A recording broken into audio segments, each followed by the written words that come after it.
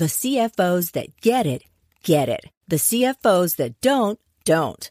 Let's talk about the CFO, the Chief Financial Officer. There are two kinds of CFOs. One who's struggling to keep up, spreadsheets everywhere, manual processes. It takes weeks to close the books. The other kind is on top of their game.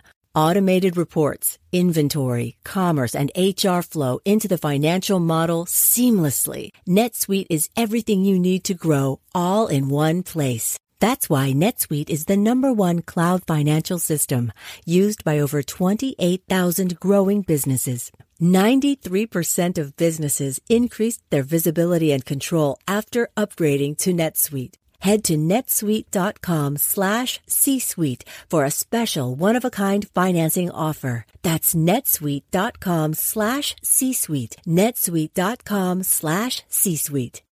Get the inside track on 20 top business trends for 2020 from Joel Block. Joel's insights bring Wall Street to your street so you can profit from the inside in 2020. Just text the word TREND to 72000. That's 72000 and download your free copy today. Grab your phone and get the inside track on business trends that affect you and your business. Just text the word TREND to 72000 for your copy now. This is Profit from the Inside with Joel Block. Insights to give your business the inside track. And now, here's your host, Joel Block. You ever wake up in the morning and wonder, how do I grow my company faster? You ever ask, how do we harness that growth? And then finally, how do we keep that growth going? We all ask those questions. That's a critical question in any business. But to answer that question for us today, Darrell Amy. Darrell, how are you? I'm fantastic, Joel. How's it going? Hey, good, man. Welcome to the show. Nice to have you join us. It's great to be here. This is going to be a fun conversation. We are going to have some fun because we're talking about something that's fun, and that is bringing money to the bottom line, right? That's right. Yep. So tell us, what's the #1 trick to make money move faster? Well, I think when it comes to growth, and right now, if you think of companies where we are right now, you're probably in one of two places. You're either trying to recover and you got to accelerate out of a ditch, or maybe you've been in the side of this business where things have scaled way faster than you expected and you've been handed a boatload of opportunity.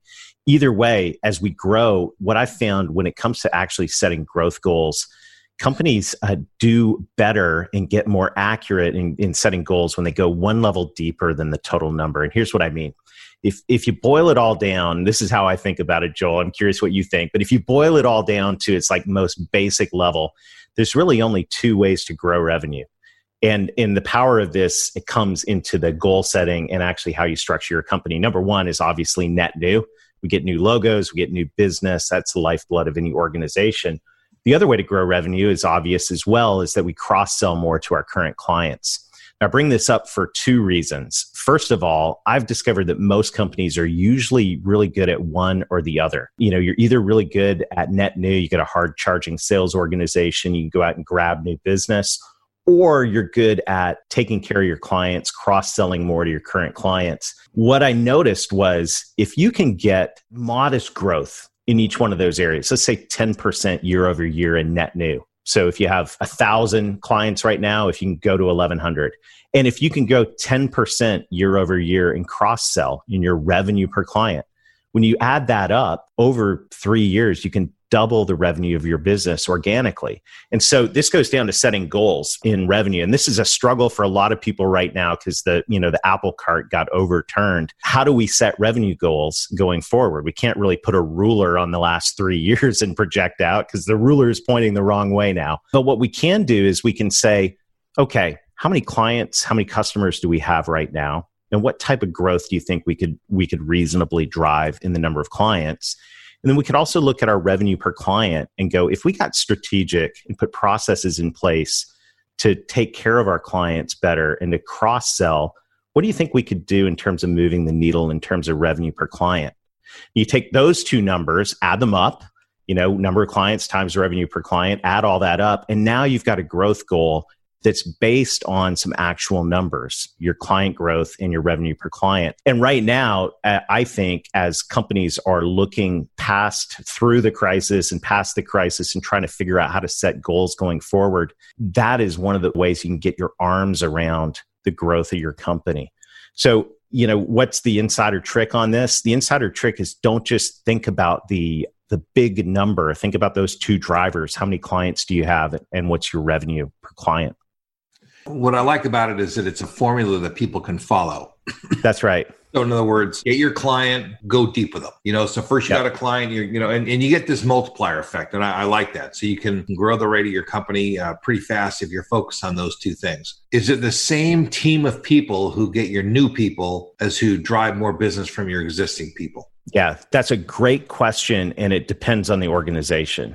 So I think, behind all of this is processes. If you boil business down to its most basic level, I think you really have people and processes, or for my Canadian friends, processes. And I'm a Canadian kid that married a Southern girl, so go figure that accent out. But nonetheless, if you look at a business, just zoom out and look at the entire business, you're going to find people and processes. The thing about that is, if you go, most areas of a business, let's talk about process. You go in the accounting, finance department, there's processes for billing, collections. You go in the HR department, processes for hiring, onboarding, firing, shipping and receiving as processes. Go into a sales department. What do you find?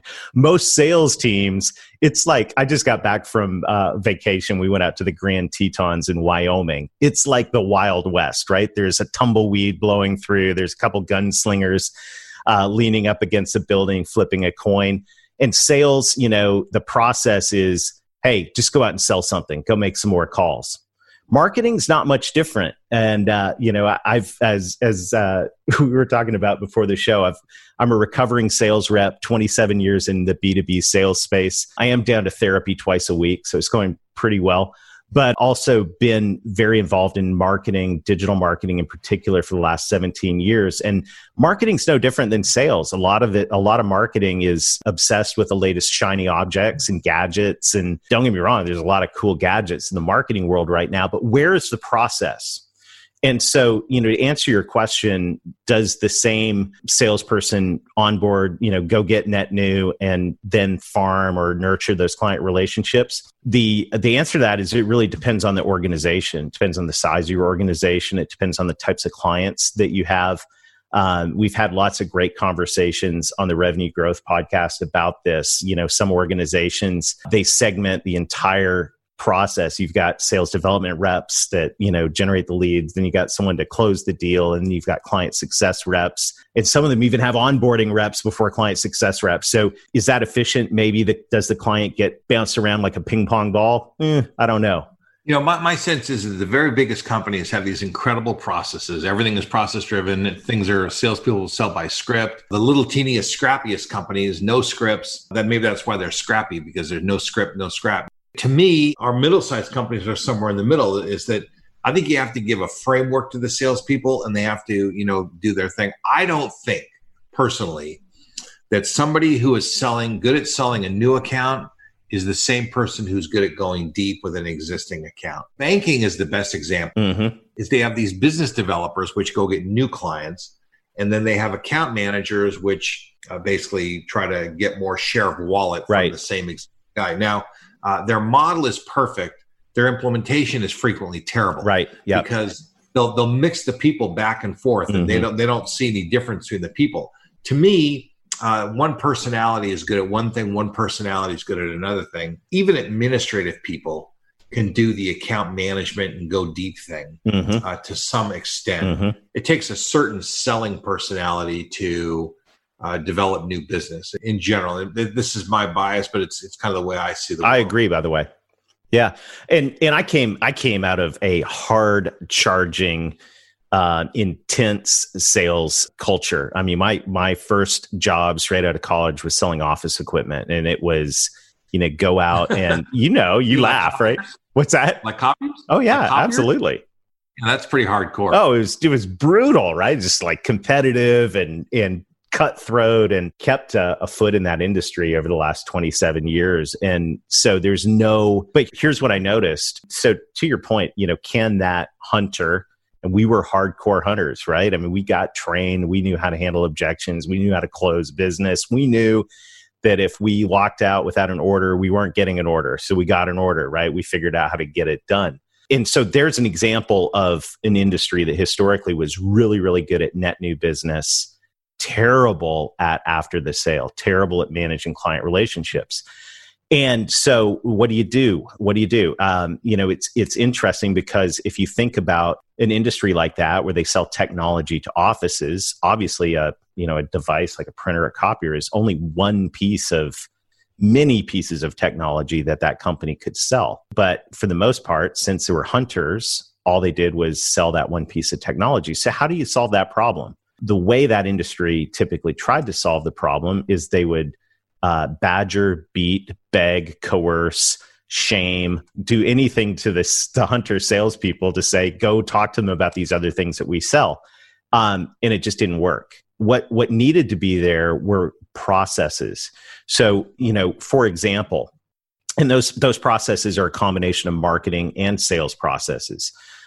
So think about a process. I mean, if your company is great at landing new deals, if you're great at, slamming the deal, what's the process then after the order? So for example, what is the onboarding process like? And is that process consistent and strategic? Is it something that's repeatable? And does that onboarding process, if you have one, does that onboarding process begin to set the stage for the cross-sell? Then once they are a client, what's the process to continue that relationship? Because most companies that are great at net new, the only time they talk to their clients are when it's time to renew. But with ideal clients, with best fit clients that have potential, do you have a periodic business review process? Do you go back on a regular basis with your ideal clients and review, whether that's done by the sales rep that slammed the deal or whether that's done by a client success rep? What is the process to engage with that client? And so, if you go into and there's just two examples right there of core processes that are absent in most companies that are great at net new and not great at cross-selling. So, an onboarding process, a periodic business review process, two core sales processes that can be put in place and executed to begin to set the stage for cross-sell. And I saw a Bain and Company study just yesterday. I was writing an article and it was very interesting. I mean, client loyalty, they were saying a 5% increase in client loyalty, which, by the way, why aren't they loyal? You never write, you never call, right? You just, so 5% increase in client loyalty, depending on your industry, will deliver between a 25 and 95% increase in profitability for that 5% investment. Tell me, what exactly is 5% of something like customer loyalty? Is that like, it goes from like horrible to a little bit, teeny bit less than horrible? I mean, what does 5% mean? What does it mean? Well, I mean, either you like it or you don't. You're either loyal or you're not. I mean, isn't that kind of a yes or a no? Well, so if it's a yes and no, or if it's shades of gray or whatever color you want, the question is, how do you get it closer to a yes? And so if you're a net new company, you're great at net new, but you're not great at cross-sell, and you don't have an onboarding process, you don't have a periodic business review process, you don't have a client loyalty program on the marketing side, you don't have a client communication process. It was very interesting. One of my favorite books right now, and I'm only halfway through it because it's thick, first of all. And second of all, there's so much in it. It's called The Experience Economy. It's by Joseph Pine and James Gilmore. They were Harvard Business School guys, and they wrote an article in the late 90s that said, "Welcome to the experience economy." Basically, what they were saying was, look, products commoditized, right? The next wave after products was services, and services are kind of commoditized as well. At least we expect great service. So where do we go to the next level of differentiation and client loyalty? What they say is that we're in an experience economy now, that the better the experience we can create, not only the more value we add or perceived value we add, the more client loyalty we drive. So if you think about, if I love these shows that are on TV right now, we're Undercover Boss, right? Where they go out and the boss puts on the wig and the mustache or whatever. And, they go, they're undercover trying to see what the employee experience is like. But what if you were undercover boss in your company and you were able to be a client, and you were able to, like a mystery shopper. Yeah. What if you were the mystery shopper? Like from the time that client signs the order, sorry, Tom Hopkins approves the details. We were all hardcore trained back in the day by Mr. Tom Hopkins. God bless Tom Hopkins. From the time they approve the paperwork all the way through to that life cycle of being a client, what's the experience like? And from a sales and marketing perspective, I want, client satisfaction. I want good net promoter scores. I want goodwill and all of that. But I also want that experience to be structured in such a way that it sets the stage for, man, how else can I work with this company? And when it comes to client loyalty or customer retention, however you want to phrase that, the more ways that what they said in the customer experience book, fantastic book, the experience economy book, was that every client has to make sacrifices. When you work with a company as a client, you by nature make some sacrifices, but the more engagement, the more touch points along the way, the perceived sacrifice decreases dramatically, and you begin to experience loyalty. So you think about your organization from a sales standpoint. If you've been hard charging, you're good at landing the deals, what can we do after the sale to put processes in place from a sales and marketing standpoint to make that client experience exceptional, to make it value add, and to set the stage for cross-sell? And so once again, onboarding process. Do you have one? If not, make one, and think, how can we set the stage? And we go into this in the Revenue Growth Engine book. The last half of the book is all about sales and marketing processes you can put in place. What's your periodic business review process? Do you have a client loyalty process? Do you have just even a communication process for your clients? All different ways you can think creatively to not only build client loyalty, but set the stage for the cross-sell conversation. Remember, if I can grow modest amounts in net new and also grow modest amounts in revenue per client, that the math doesn't lie. You can double revenue in 36-ish months organically doing that, which is really astounding. Well, you're also going to probably reduce defection, clients that leave. But here's the interesting thing: this experience economy. What I like about it, and I'm not familiar with this, is for retailers, especially if they don't deliver an experience, you might as well just buy from Amazon. Well, Amazon delivers a great experience. Well, no, Amazon's experience is fantastic. Truthfully, for a company that really selling commodities, because that's what they're selling, they do a brilliant job. I mean, I love buying on that site. I mean, it's fast, it's easy, it's convenient. It's handy. Everything about it is easy. They tell you it's going to be there on Thursday. It's there on Thursday. I don't know, 2 hours before. Here, you could see where the truck is. You could see the truck driving around your neighborhood. They have made an amazing experience, right? Amazing. Which we got a lot to learn because it's virtual. Yeah. But retail companies are not really doing as good of a job. Now, I will say some companies are starting to wake up and they're starting to figure out, how are we going to do better at this? Now, so my question, you got all these different processes. They have an onboarding process. And I mean, it sounds like you got processes to figure out processes. I mean, that's a lot of processes. Yeah, you got to process, right? Is technology a big driver of succeeding with this? Is AI used in these things, figuring out what client needs what? I mean, because you can't just drip. Okay, on the 40th day, they get a survey. Mm-hmm. On the 50th day, they get a this. On the 20th day, they get this. On the first day, they get a letter from the president. I mean, is it just like a drip campaign, or is it much more sophisticated? So the first thing, what's nice about processes, by the way, is once they're in motion, they're like, you can keep them in motion. So if you're net new, if you're a great net new company, you have sales processes, whether you've documented them or not, they're in motion, they're working. So I like process. They're just part of your company culture, probably. Yeah, they become part of the DNA at some point. Like, while I'm on this podcast, my heart's beating, hopefully. Breathing, I'm not thinking about that. Those processes are going on. And that's what you bake those into a company, into an organization. It happens.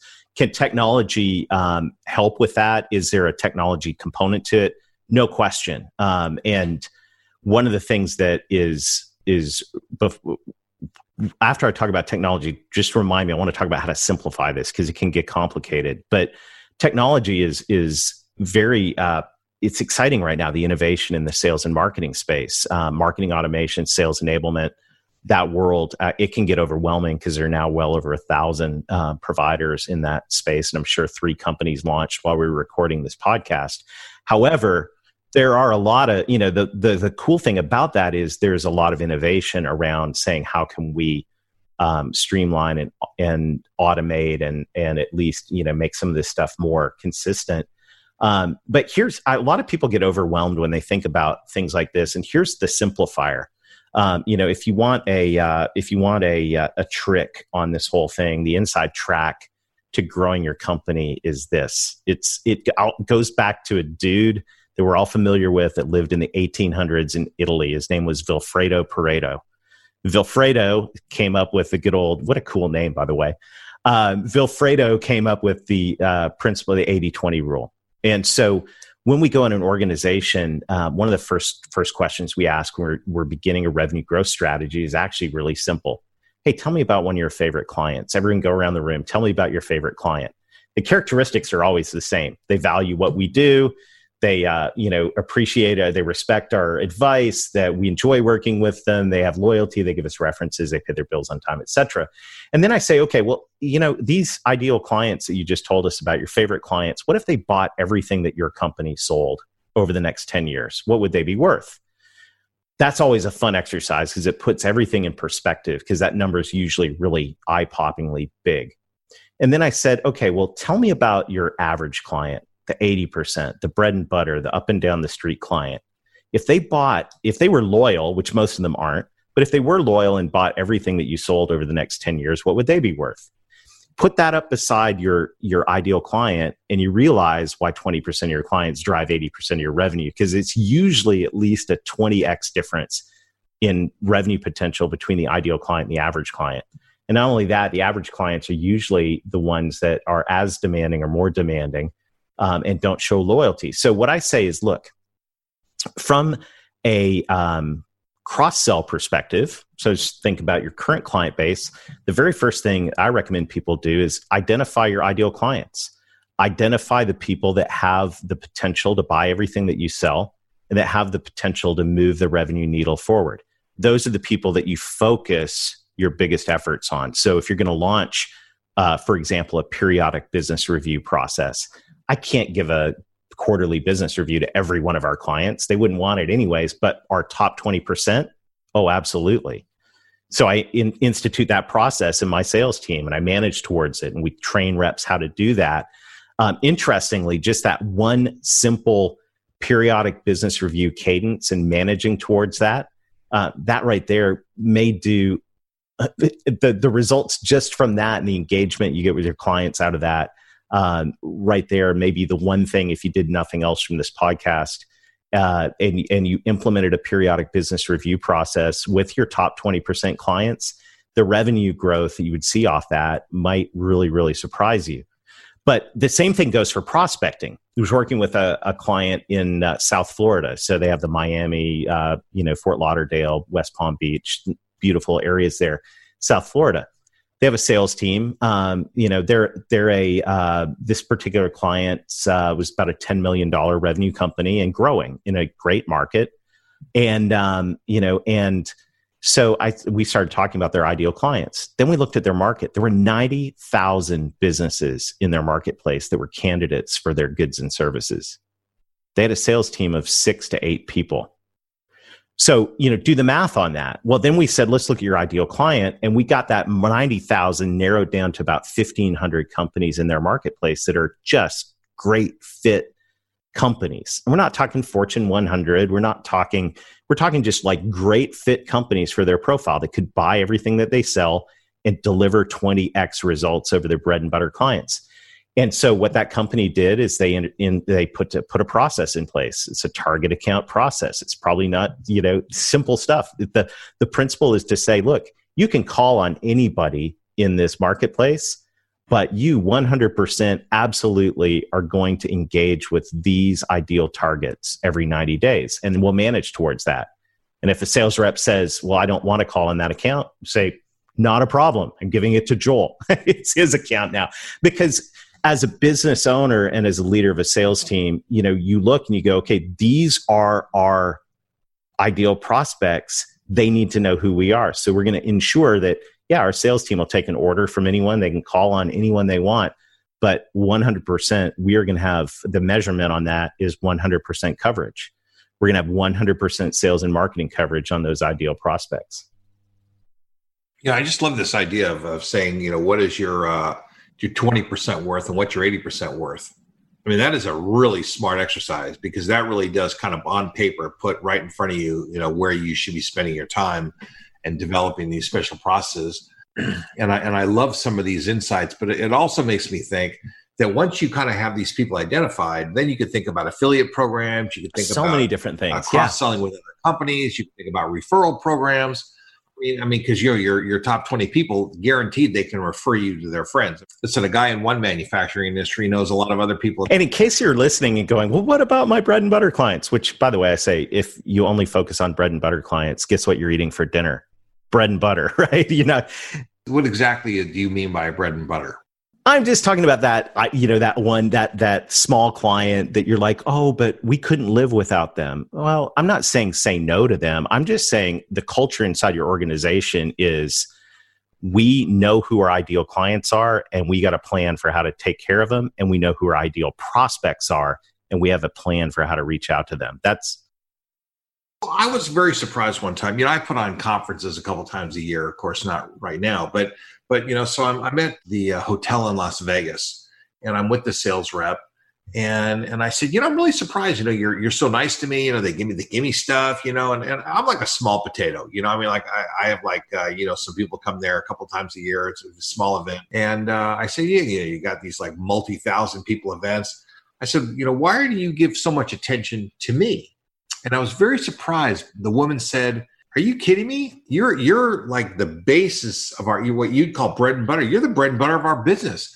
We make the frosting on the cake from those big ones, but it's the little guys like you that we count on every single day that makes it happen. These big ones, they're competing for those big ones. Maybe the margins are skinnier, but with little guys like me, that I was very surprised that a giant hotel would look at it that way. I look at it that way with my customers, but I don't necessarily think that other people do. And so it was quite fascinating to see that. Well, it's interesting when you could dissect that from so many different angles. You are a professional speaker and business traveler, and you are a frequent traveler and guest. However, I guarantee you the person that is responsible for booking the 3,000 person conference that's at that hotel that week, they got treated a little bit nicer than you did. I mean, so don't hear me wrong. I'm not saying take terrible care of your 80%, but I'm saying first, make sure that you've got processes in place to cover the ideal prospects and to manage your ideal clients. And the reality is that I find in most companies, Joel, is no one's even asked that question. Like, who are our ideal clients? I say I'm a frequent flyer. I used to be a frequent flyer. I'm a frequent Zoom meeting attender now, like all of us. But, I'm a frequent flyer on American Airlines. So, because of that, they know I'm worth a, chunk of money every year to them. And, probably like you get the front of the line and you get the free bags and, sometimes you get to sit in the front of the plane and there's perks. They know, as opposed to, it's not that they're going to treat, a once a year vacation person terrible. Well, they might, but, that they know that creating the priority is first to create the amazing experience for the ideal client, that they have. And, I think businesses, if you want to grow your business, the fastest way to accelerate growth is to look for and make sure your ideal clients in your market know who you are, that they know the value of working with you. And here's the deal. If you don't do that, your sales reps aren't calling on them. They're not. I mean, that market I gave you of 90,000 people with 1,500 ideal clients, how many of those ideal clients do you think were getting called on by those sales reps? Sales reps are going after low-hanging fruit and, not bringing in the big deals. They want to take the shortcut, the easy route, whatever it is. And look, that's the inside track. is that, you got other processes, you got to call on the people. I mean, there's no shortcut here, but there is a smarter way to do it, especially as the world has morphed into some other stuff. So the best, smartest, and fastest way to make this happen, some of the old school principles, but also to use some of the current technologies to make this thing happen. So, listen, Darrell, I thank you very much for being on our show. I appreciate it.